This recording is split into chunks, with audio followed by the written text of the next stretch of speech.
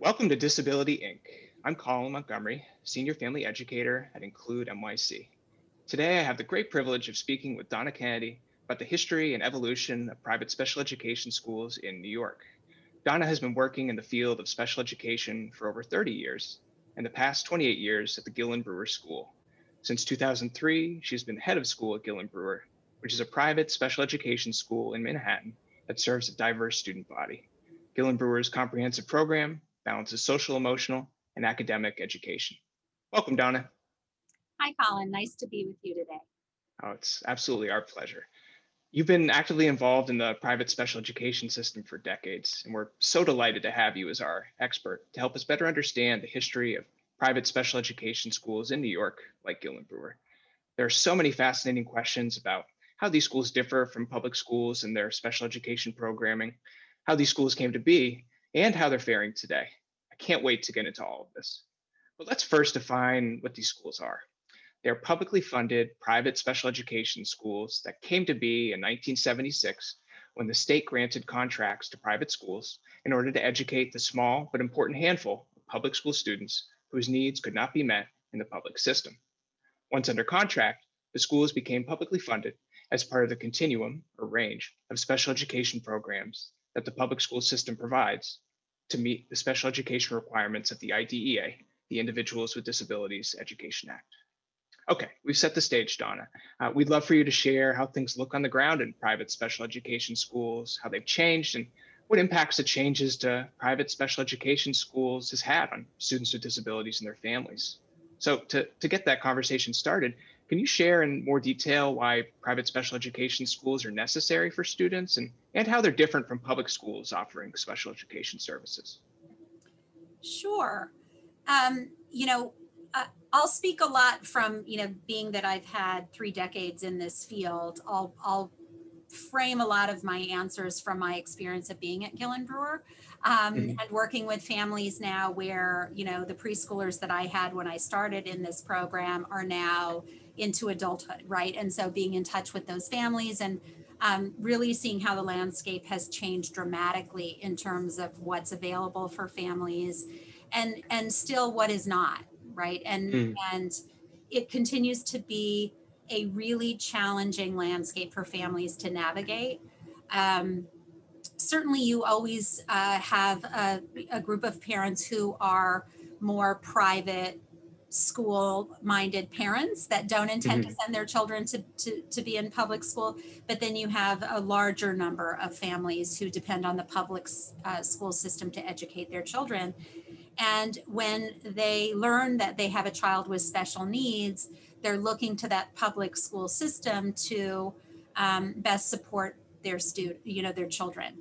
And Mhm. that's where I think that, they first come on the scene of what it's like to enter into a system to educate their newly diagnosed autistic child at the age of 2.8 coming into a public bureaucracy and with recommendations of getting as many services as possible as early as possible. And that is when they are introduced to this behemoth of a bureaucracy of trying to navigate getting services for their child through a public model. Yeah, so And true. it's fortunately today there are so many more groups such as Include NYC that can help parents navigate that, but many families don't know what their options are, and so they go into these experiences learning that their child is failing year after year after year, until someone takes the time to help define why they're failing, Mm. or what options there are in public school available to them. And then they start that road down, kind of what are the options for public schools. So that's where they learn where they could either have some individual support or an aide or a SEAT into the classroom. Now there's collaborative team teaching models, which didn't exist in 1992 when I was Mm. a teacher starting out as a teacher. There are NEST programs that didn't exist in 1992 when I started as a teacher. So those are for students with autism. For students with autism and a defined group of students with autism, right? So Yes. It's not just a model for any child who has autism, and that has to be defined for parents and understanding what that means. Yeah. So, through the years I think the public school system has tried to really meet the needs of as many special needs students as they can. But then there is a large group of students for whom those public models, those public school models just don't work, right? It's because you're also trying to meet the needs of these students in these large schools, right? Large lunchrooms, large playgrounds, and sometimes that size, that level of space, that the immense kind of space that these public schools exist in are just not tolerable for a lot of children, and it doesn't create the kind of learning environment that they need. And so as time has kind of rolled on, the decision where children where they are not able to provide a free, appropriate public education in the public school system, that led to decision making that would allow students to be placed in other kinds of schools that would be more defined according to the needs of the students. And that's where a long-winded answer to how our schools kind of came to, the state-funded schools came to be. That is where it was determined that students would be able to be placed in other settings other than a public school because the public school couldn't meet the free, appropriate public educational standard that was designed when the Individualized Disabilities Education Act came out on the scene. And so state-funded schools kind of came into operation to help meet the needs of these students that whose needs couldn't be met in the public school system. And so that's where Gillen Brewer came into educating students, is trying to meet the needs and fill the niche where the public schools couldn't. And as a state-funded school, you are an independently run school, but you are state-funded in that you are getting funds through the state that are approved for your children to attend your program. That's all super helpful information. You're just thinking of some of those key terms you use, like just the fact that public school options in New York City truly are a behemoth, that there's so many options, many of which work well for many students, but that, there can be challenges with the nature of the programming or the size of the school or the classroom programs. Yeah, it can really pose challenges. And it's so good to know that there are these programs available, kind of niche programs for students who truly need them. Just connecting it to a family who's moving through the process of considering a private special education school, one that's funded through the state. How much advocacy is needed to obtain a placement, Donna, for the typical family? Or maybe there isn't a typical family. Yeah, I don't think there's a typical family. I think that if you are fortunate to come across a group of educators through the Committee on Special Education, the CSE or CPSE, the Committee on Preschool Special Education, these are the systems that parents will go through in order to get the services or the placement, a specialized placement, either in a public school or at that meeting, it would be determined if there is not a public school option, then they would be then sent over to a placement office, which would help them then find a state-funded school. Sometimes that works for families where there is a group of people in that CSE meeting who are educated enough to know about the parents' options, and many times they are not. And so the parent is just leaving the meeting saying, we don't exactly have what your child needs, but the closest we have is this particular model, right? And it's not even what is recommended in their individualized education plan, right? Their IEP, which is a legal document that that allows the parent to have their child placed in what would be deemed as an appropriate public school model, right? So, right, the parent is also looking, right, the Board of Education also looks at that document not as a placement, but as a set of services, right? And these services exist in a place, right? So the public school might be able to offer some parts of those services, but then you might have to go out and get other services, related services somewhere else, right? And that's where parents get very, very confused, right? Because they are offered a placement that is not what is recommended, but it's the only thing in that district that is close enough to what is being offered. And a parent that doesn't know they have options, right, ends up saying, okay, well, if that's all you can offer me, I guess that's what I have to take, right? So when a child comes to Gillen Brewer out of a public school, often they have been placed in a setting that was completely inappropriate, right, for them, that it was recommended they be in a class of, 8 to 1, 8 to 1 to 1. And that doesn't exist in that school. And so they put them in a 12 to 1 to 2, or they put them in an ICT program that has 24 kids in it, but they kind of, the parent kind of, understands it but wait a minute, there's going to be a special ed teacher and there's only, 10 other special ed kids in the room. So I thought my child would be in a smaller setting. Well, no, they're actually in a room with 24 children and that special educator is in there.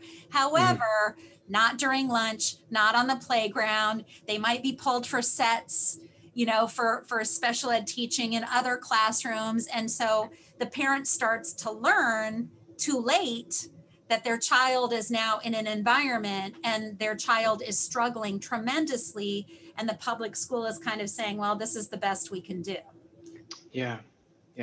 No, and just hearing you kind of mentioning some of those class settings, the 8 to 1 to 1, right? We're talking about eight students, a teacher, then a paraprofessional assigned to the class, 12 to 1 to 1, 12 students, right? These are potential special education program recommendations that are part of that continuum, right? That range of programs and services that school districts are required to offer. And that happens to be the range of services in New York City. SETS is along that range of programs as well. It's small group instruction generally, or it could be a special ed teacher working in a general education class, working with students. So just defining those terms for any listeners for whom those may be new terms. But that all comes back to that idea you mentioned before about free and appropriate public education, right? Like what is truly necessary for the student to make progress. And they may not be able to find it in a school, as you mentioned, right? The school could say, this is the best that we can offer. So certainly understand how families may not understand that there are these options outside of the public school system, and that families may be coming at this a little bit later, and they realize, oh, there's this program that so much better meets the needs of my student outside of the smaller class program I was in my Department of Ed school. So that's all very, very helpful to hear. Yeah, so I'm pivoting back over to these private schools, Donna, just thinking about the nature of them, they're funded and approved by the state. So what goes behind a school becoming funded and approved? What kind of dictates that status? So when Gillen Brewer decided to open, the founders at the time, Laura Balisic and Lori Dubose, they had to apply to the state. So you apply to the state in identifying who you're going to serve. And at that time, there were different kinds of categories that children were placed into by these Committee on Special Education, right? So preschool right now in the Committee on Preschool Special Education, it's preschooler with a disability. Back in 1992, it wasn't just an umbrella term. You had kids divided into different categories. That's where you had pervasive developmental delay, and you had, right, lots of different categories. And so the DSM, what was the DSM-3, I think at the time, which is the diagnostic manual that kind of categorizes kids into their diagnostic places, they kind of use those diagnoses as a way to kind of identify what category will those kids be defined in when they go into the public school system, right? And so I think now there's 11 of them, that a child is either, speech impaired or they have a learning disability, right? So they have those different categories. But at the time in 1992, they didn't have the same categories. So as a school, you had to try to define who are the kids that you're going to serve. And so when you apply to the state, you say, okay, we're going to be this big of a school, we're going to serve this many children, and we're going to serve children in these particular categories, right? And you put that application in, you have to define what curriculum you're going to use. Back then there wasn't the special ed itinerant teachers just coming on the scene in 1992. Those are those SEATs you spoke about before. Right, the SEATs I talked about, applied behavior analysis, ABA, BCBA people, that really wasn't something going on in New York City, right? And so we had to define ourselves, as a preschool and a school age program that was going to serve kids with learning disabilities, speech impaired, no, not even learning disabilities at that time. We were just speech impaired and I think PDD, pervasive developmental delay, which is under the umbrella of autism, right? But they don't now diagnose kids with PDD anymore. It's diagnosed under the umbrella of autism. And so you kind of had to decide which niche were you going to fill that the public schools couldn't fill. And then you wait for the state to come back and approve you. And at that time, they're going to give you a rate per student that you're going to serve that is based on what is called the regional weighted average. So as you can imagine, running a city in the school and the expense of running a city school is very different than running a school in a very small town in upstate New York. Sure, right? I can only imagine. Right. So, but the rate is regional weighted, right? And so you're kind of grouped in with a lot of other schools and they kind of give you an average and you have to just take what that assigned rate is, which from the beginning, did not cover the cost of what it really cost to educate the kids that you were serving. And so just straight out of the gate, you're operating at a deficit, but you're serving the schools that you're serving the kids that the public schools can't serve. And they have agreed that they can't serve them to allow them to come to your school. Exactly. Okay. No, that's really helpful to hear, just that kind of the case study of Gilman Brewer and how you went through that process of approval when it comes to deciding disability classifications or categories to create that kind of niche model that's responsive to provide that appropriate education for students. And those curriculum decisions and funding decisions we're certainly going to keep exploring. And it's a nice segue to start thinking about the fact that the private special education schools in New York City and across the state are a mix of these funded schools that we've been talking about up until now largely, but also non-funded schools. And the schools that don't accept funding in New York are known as non-approved private schools. So I'd love to discuss those for a few moments. How are these non-approved private special education schools different from the funded and approved schools in status and in their history, Donna? Sure. So we largely are historically we have been a state funded school up until just a couple years ago, where we changed our status and we discontinued our contract with the city and we turned fully private, which means that we no longer receive any kind of funding, public funding at all, that our students all pay, our families all pay tuition, or we have a reduced kind of a way of helping families get here. But we discontinued the acceptance of these public funds because we were having to raise so much money to operate our school. And we had there's a tremendous amount of work and reporting that you have to do when you are a state funded school. You have to abide by all of the city and state requirements, and the city and the state require different things. So even your database can't be one database because the way you need to report things is very different. And every couple of years they decide they're going to try something new, to have their finger more on the pulse of what's happening out there with the state funded schools and the schools that are not under the public school umbrella. And so there's more bureaucracy put on you, right? There's more oversight that they're trying to put in, and they're not quite sure how to do it. So you're constantly in this state of being responsible, to report out whatever they tell you you have to report out, but they're not quite sure what they're going to ask you to report out. And Donna, Yeah. just thinking about they, is that the state education department or So it's someone else? both. So you Okay. are right. So as a state funded school, you have to sign a contract with the city, but you have to be approved by the state. Oh, okay. So the kind of two levels there. Right. So Got it. your contract is with the city. So if the public schools close, you close. If the public schools stay open, you stay open. If the public schools close but you want to stay open, buses aren't running. So right, everything revolves around kind of how the public schools are operating, their calendar, what you're required.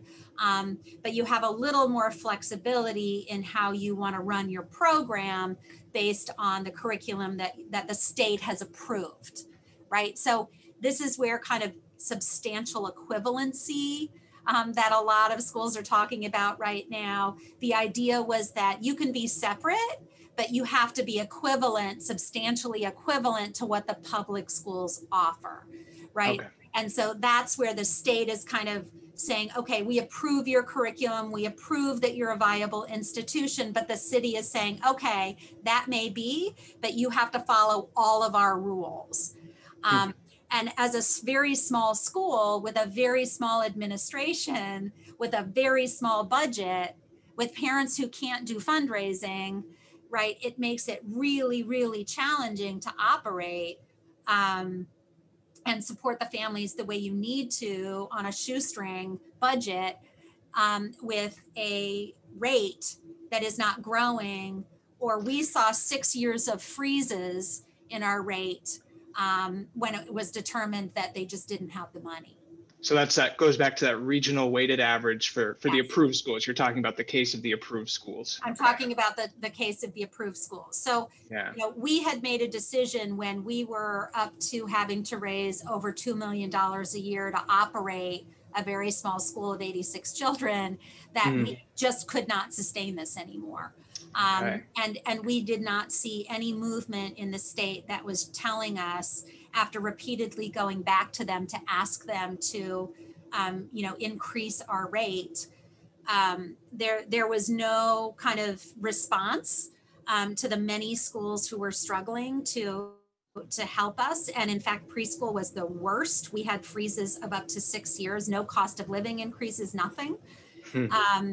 And so we were averaging, $25,000 to $30,000 a year per child deficit that we were not getting from the state that we were having to fundraise for. And that really finally made the decision that, that we were not going to be able to sustain it. And we are an outlier in that we have been so fortunate to do that kind of fundraising. To be able to sustain our model. Many, many, many schools have closed, not being able to do that.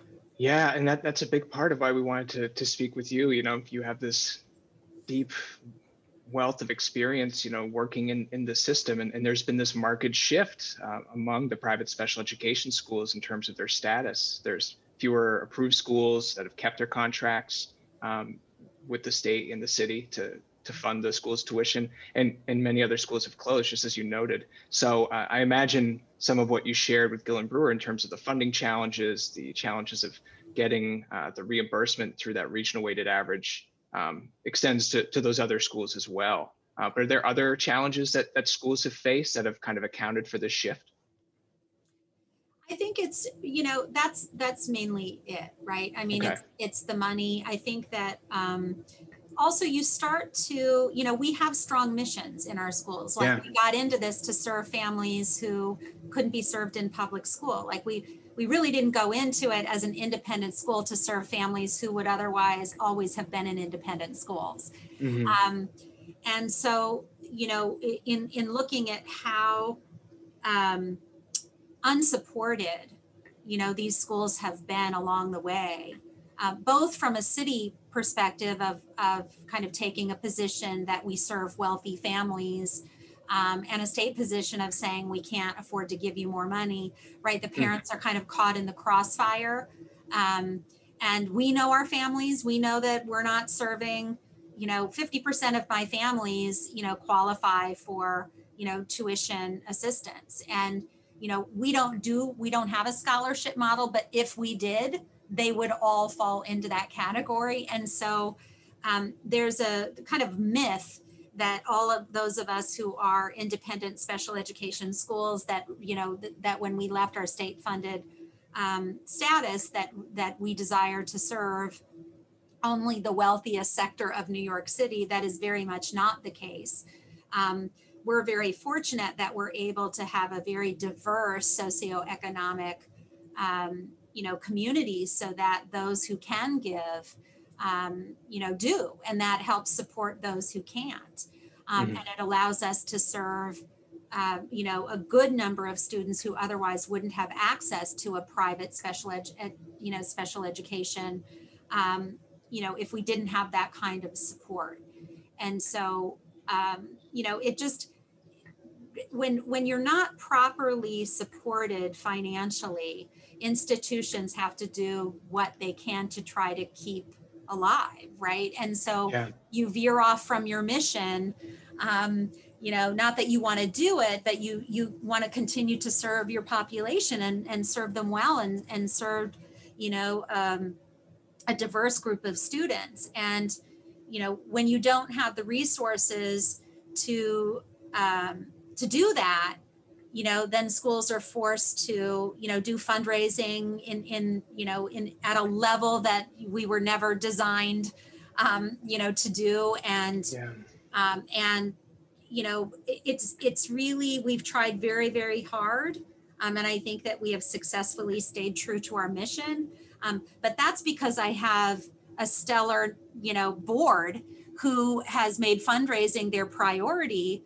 And they're largely not families in the school. And so we've been able to find a lot of strong resources to support our families, and not put the burden of that on our parent body. But again, that's very unique. And I recognize that, right? Many schools don't have the ability to do that. So we're fortunate in that way. Okay. Yeah. So I'm hearing just there's more kind of operating flexibility now that you're in this non-approved status at Gillen Brewer. That's helped you, do the work, carry out the mission better, to the benefit of students and families. Absolutely. And, I get to design the class sizes that meet the needs of the students. If I think a student fits better in this particular class size, then we can make that recommendation and put that child in that class size. And so, interesting. The needs of the student drive the program, not the other way around. Okay. And, so that's the design of an independent model, is we independently can do what we feel is in the best interest of our community and our students. And it's not driven, right, by a bureaucracy, right, of saying, well, this is the best we can do. No, we're not going to accept children who this would not be the right model for them. And it's also, true that, we're a school that we would not accept a child as much because we think that they could do well in a public school. And that would be a recommendation for us to not take a child at Gillen Brewer, as much as a child who needs more support than what we could offer. We're not just going to take a family because they can pay the tuition if it's not the right placement. We feel very strongly that, true to our mission, that we are here to provide an education for those students who otherwise could not find an appropriate placement in public school. And we continue to do that. And we will continue to, send parents into the public schools if we feel their child can do that, and their child can Mm. handle that. And we think they're in a school district that they do have a model that their child could do well in. So that's a little bit different than some of maybe other special ed schools might have, but we serve a population of students that are more involved than having maybe mild learning disabilities. Our students really have more significant needs than that. Okay, yeah, it's all very, very interesting. There's so much to consider there with this shift in status and the challenges you faced at Gillen Brewer. It's, to me, as a former special education teacher and during my time at Include, this is all a history that's kind of new to me. It very much seems like an under the radar history of special education in New York that's really helpful to know, to really understand the full sense of programs and services that are necessary for students with IEPs, throughout the state and certainly in the city. But kind of connecting back to Gillen Brewer and you being at the center of these major shifts over the past 30 years, Donna, I was just wondering, any reflections you have and working in special ed over the past 3 decades, how has your work evolved over time? I think that, we've been able to refine what we do with kids. There's a lot more data on what's effective and what's best practice for students. We don't prescribe to one model of learning. I'm fortunate to have 3 decades of experience under my belt, and so I can draw from a lot of different experiences and educational models. I don't believe in throwing the baby out with the bathwater, as they say. So, I went through the whole, genre of whole learning, whole reading, and I don't prescribe to, any one particular thing, but I love big books. And I think big books have a place in literature. And, that is a genre of education that brought a lot of different ways of thinking about learning with children and literacy that I think can live very well today. But we tend to kind of not learn from history, and we try to reinvent education. Yeah. And I think that, I tell the staff all the time, I feel like the grandmother who's saying, in my day when I taught, preschool. But it's to illustrate that, everything old is new again for a reason, right? Good practice is good practice.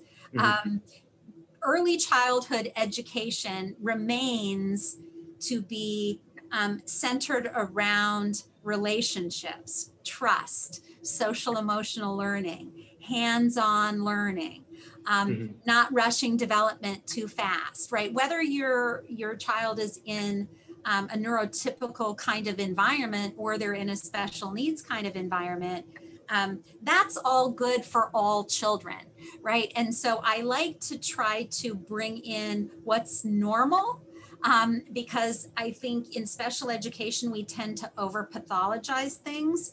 And so parents are getting very confused as to what's just a typical toddler preschool kind of behavior or what's a part of their disability.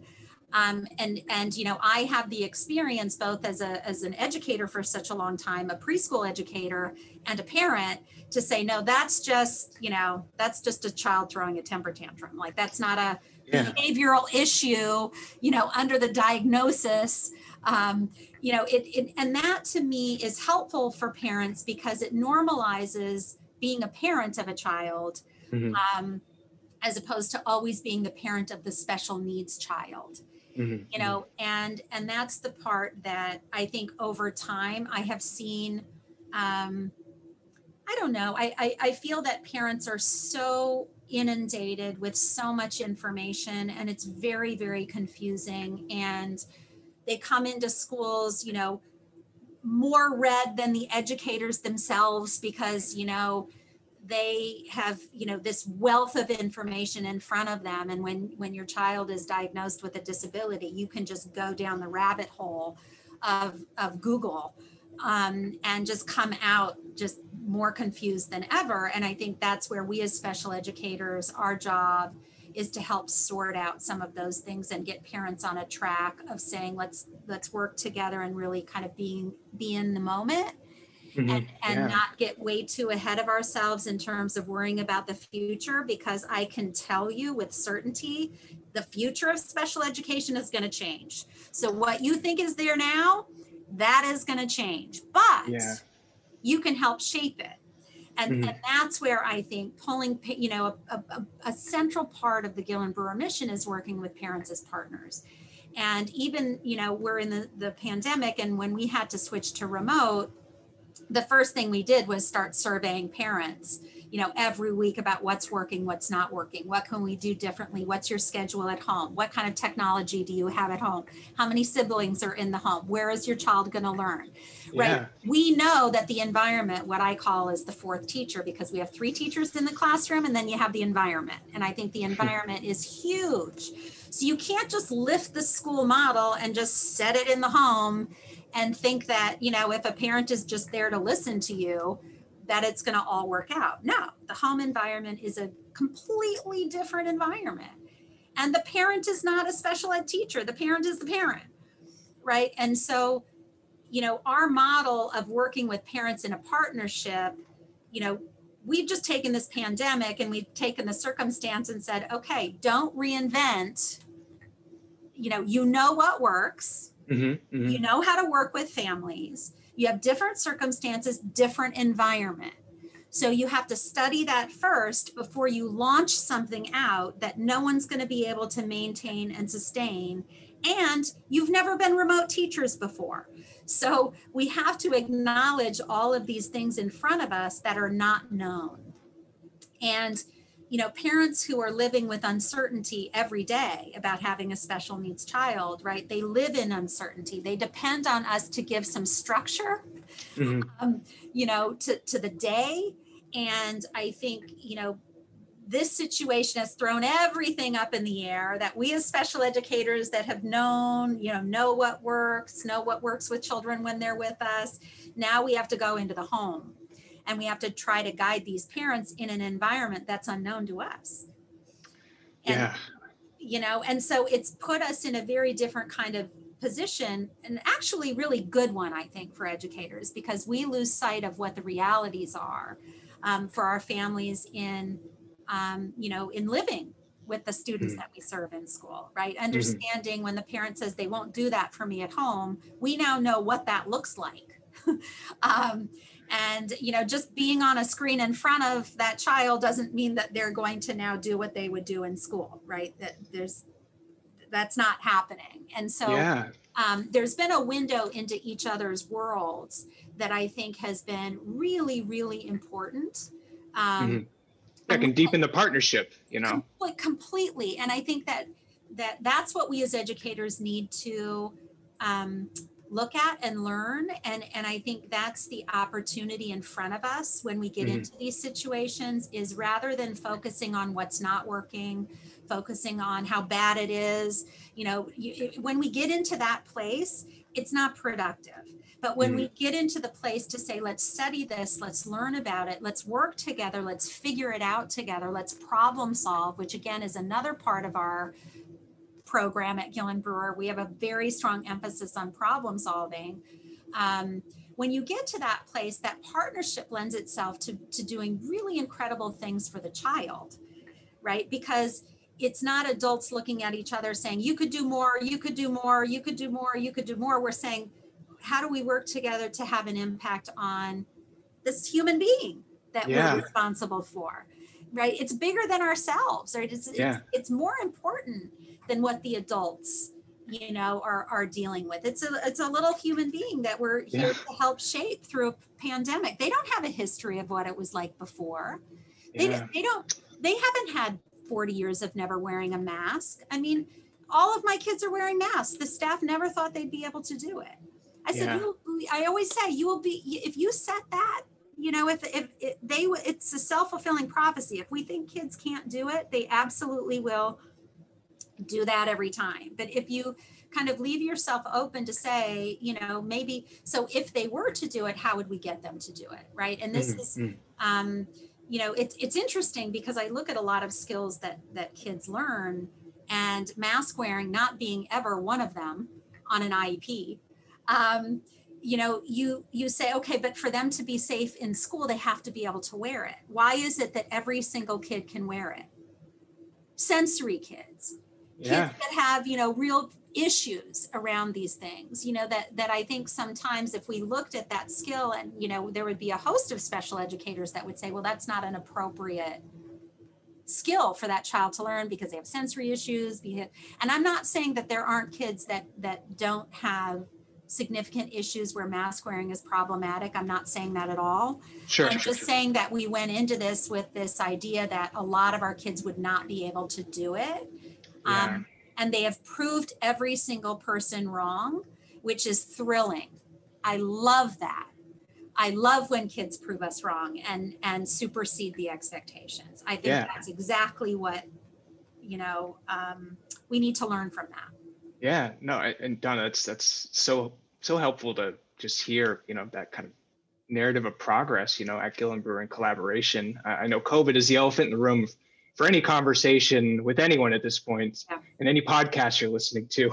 So I really appreciate you, kind of detailing how it's been playing out and playing out well overall. But just kind of connecting back to Gillen Brewer, just so our listeners have a better sense of your mission and model and the students who attend your school. Do you mind spending a couple minutes talking about, Gillen Brewer's history? Because you mentioned that you've had pre-K programs and also, the model and the students you serve. Sure. So when we started in 1992, we had one preschool child in a rented church space on 93rd and Park Avenue. Our two founders were special education teachers, and a group of us, they asked, a couple associate teachers to come over with them to, kind of see their vision of starting a school with no building, no money, no nothing. You want to come? Sure. Wow. Yeah, let's go. Wow. And so the idea that they really wanted to create a model of a program that really had working with the parents in a partnership as the heart of the program, the family being the heart of the program, and which is why they named the school after their grandmothers, Maddie Gillen and Virginia Brewer, which is how we get our name, Gillen Brewer. Gotcha. So family has been the heart of what we've done since day one, a central focus. And so we started with one preschool child. Preschool was the first level that we started with, and we added one preschool class. And then the next year we added another preschool class. The following year, a kindergarten. So we kind of built as the kids aged up, we added another grade.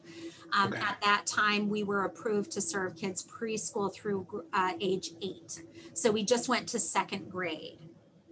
So that was we topped out at 48 kids. And we had classroom sizes of 10 and 12 at that time with 2 teachers in each class. As the school grew, we decided we wanted to expand the program. We wanted to extend the ages. And so we got approval to add kids up to age 10.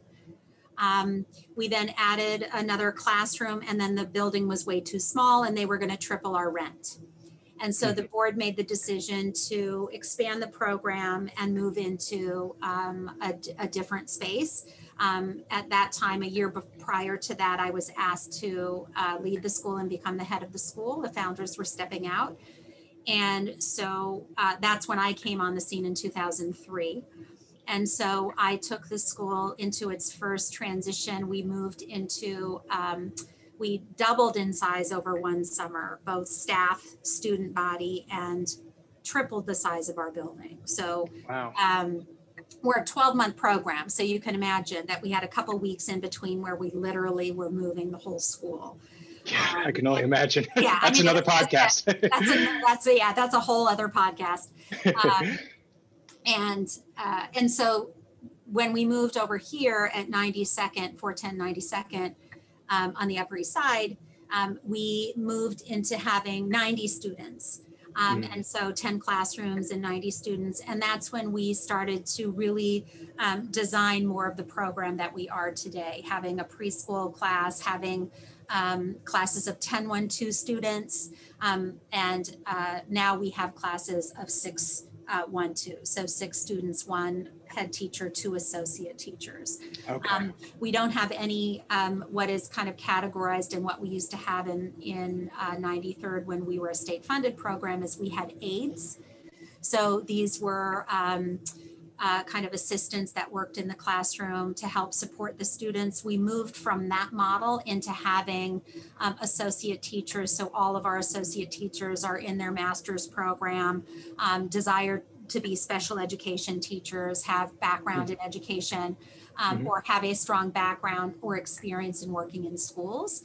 And so it's a higher level of teaching support that we can offer in our program. And so we've constantly evolved over time. I recently just got approval again to move into middle school. And Wow, so congrats. thank you. And so next year, those students, because we're in COVID and because this is such a difficult time for families, we've agreed to allow our students to stay another year after they would have aged out of our program, so that they can stay with us instead of trying to find another program at a time where you can't even go to an open house, because as I said, environment is important. Yes. And our families know that. And so we want to make sure that they're not forced into making decisions that wouldn't be in the best interest of their students. Well, thank you so much for that overview, Donna. It's so helpful to really, I really feel like even though I couldn't physically go into Gillen Brewer right now, it's very helpful to get this, get this this picture of what the program's like and all the work you guys have done over the years, over the decades, let alone with COVID.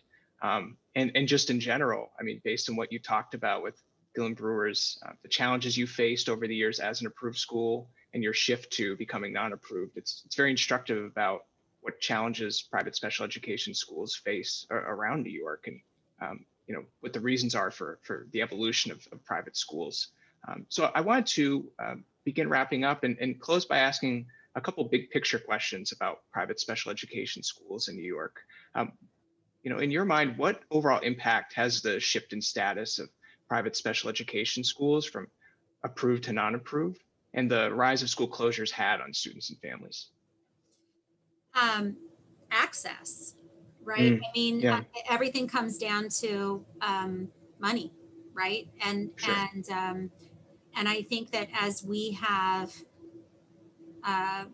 had to, move to a private model and have a tuition that actually covers the cost of educating our students, that is a huge tuition. And our tuition ranges from $90,000 to $130,000 a year. And that, families who can afford to pay that are a select group of families who can afford to pay that, right? And so just by the nature of being a private school that sets a tuition at a level that is in the stratosphere, what we call it, it's not lost on us that is a very high tuition, but that's what it costs. All of our services are embedded in the program. And so, we know that is not attainable for all families. And so our board committed when we went into this model that we would serve at least 30% of our parent body who couldn't afford that kind of tuition, that we would fundraise and we would put aside funds to support the number of families. That's about the highest percentage that I think any independent private special education school does in terms of offering that level of support. It's very important for us to have a socioeconomic diverse student body, and our board is committed to doing that. But accessibility, it's I think that over the years, and I think this plays itself out in what we talked about before, is that the more privatized, the more specialized, the more unattainable it is. For families who don't have the resources, who don't have access to even know what's available to them. It's just last night we were scrambling to figure out if our kids were going to get busing because the public schools closed yesterday, right? Mhm. So, I mean, this podcast will also be a timestamp in history, right? Yeah, we're recording this on November 19th after the Department of Education Right. had that first school closure. Yep. Right. So parents were scrambling, and we quick put out a survey to say who of you could not get here if busing doesn't happen, right? Mhm. Because we had to decide we want to stay open, but if 25% of our population can't get to school, that's inequitable. And so for Yeah. that reason, we would go fully remote, because we don't want those families who don't have the resources to not have access to their education. And Yeah. we can't provide a robust model for them if we're also in person. And so that has always driven our decision making, which makes it really hard. But I see that, I mean, we see inequity all across the board, no matter what category we can talk about on the public political landscape. Mhm. And in special education, I think that we're not exempt from that. And our job Certainly. as special educators and private special educators, it's not only our it shouldn't it's not only should it not be a priority for us, it's an obligation that we have, that we make sure that families can find us, that we can support those families who need support. I am so grateful to have a group of colleagues within the special education independent school sector. We rely on each other. It is not a competitive group. It's not about stealing students from one school to the other. You can often find that in the independent school sector. We all know each other's schools. We all refer students to each other's schools. We all are trying to help build each other up to be successful, because we know if we don't exist, our families are not going to be served. And so we're in it together. And I think that is different and exciting. But it's really super hard, Colin. It is really Yeah. super hard to exist and sustain schools in this kind of a climate. Oh, I can only imagine. And I really appreciate all your sharing there. I mean, those are such important considerations and challenges, equity and access, we know in New York City or around the state and around the country. I mean, these are fundamental issues in general education, let alone in special education. And just looking ahead, Donna, do you see those kind of issues of equity and access? Are those kind of the long-term challenges as well? Or do you have any other thoughts about the long-term outlook for private special education schools in New York? Look, I think that those of us who have the support to get to the other side of this, we'll pick up and then keep running. I think some of those schools that, especially those state-funded schools that rely on heavy-duty fundraising, to stay afloat, I think those are the schools most at risk right now. And I think it's really important that families who are in those schools recognize that, because they are really going to need a lot of your support. They need your financial support. There's a place for those schools, and they're trying to hang on, with their state funding status. And I applaud them. I think they are true heroes in this landscape, but it's going to be really hard for them to come out on the other side of this if people don't really see the value. And those families who are not paying a tuition, who otherwise would be paying a tuition, you need to give it to them. You really need, this is a time where those who can absolutely need to. Everybody's depending on it, because it's going to allow those who don't have access to get that access. It's really important, really important. Yeah, absolutely. Well, thank you so much for sharing this wealth of knowledge and experience with us, Donna. We're so grateful. In private special education schools, they embody the commitment to meaningfully educating students who can't receive a free and appropriate public education in the public schools. And how well we honor this commitment to these students is a key indicator of how we're working to provide equitable education for all students with disabilities across all types of school programs and settings. I hope everyone listening has had a deeper understanding of private special education schools and of the important function that they play, as well as a deeper sense of the stakes that these schools are facing. and how that carries over to students and families.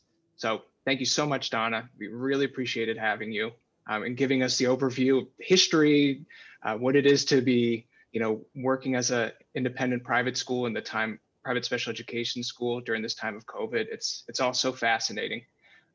So thank you so much, and thanks everyone for listening. And please tune in next time for another great conversation on Disability Inc. Take care, everybody. Thanks, Colin. Thank you.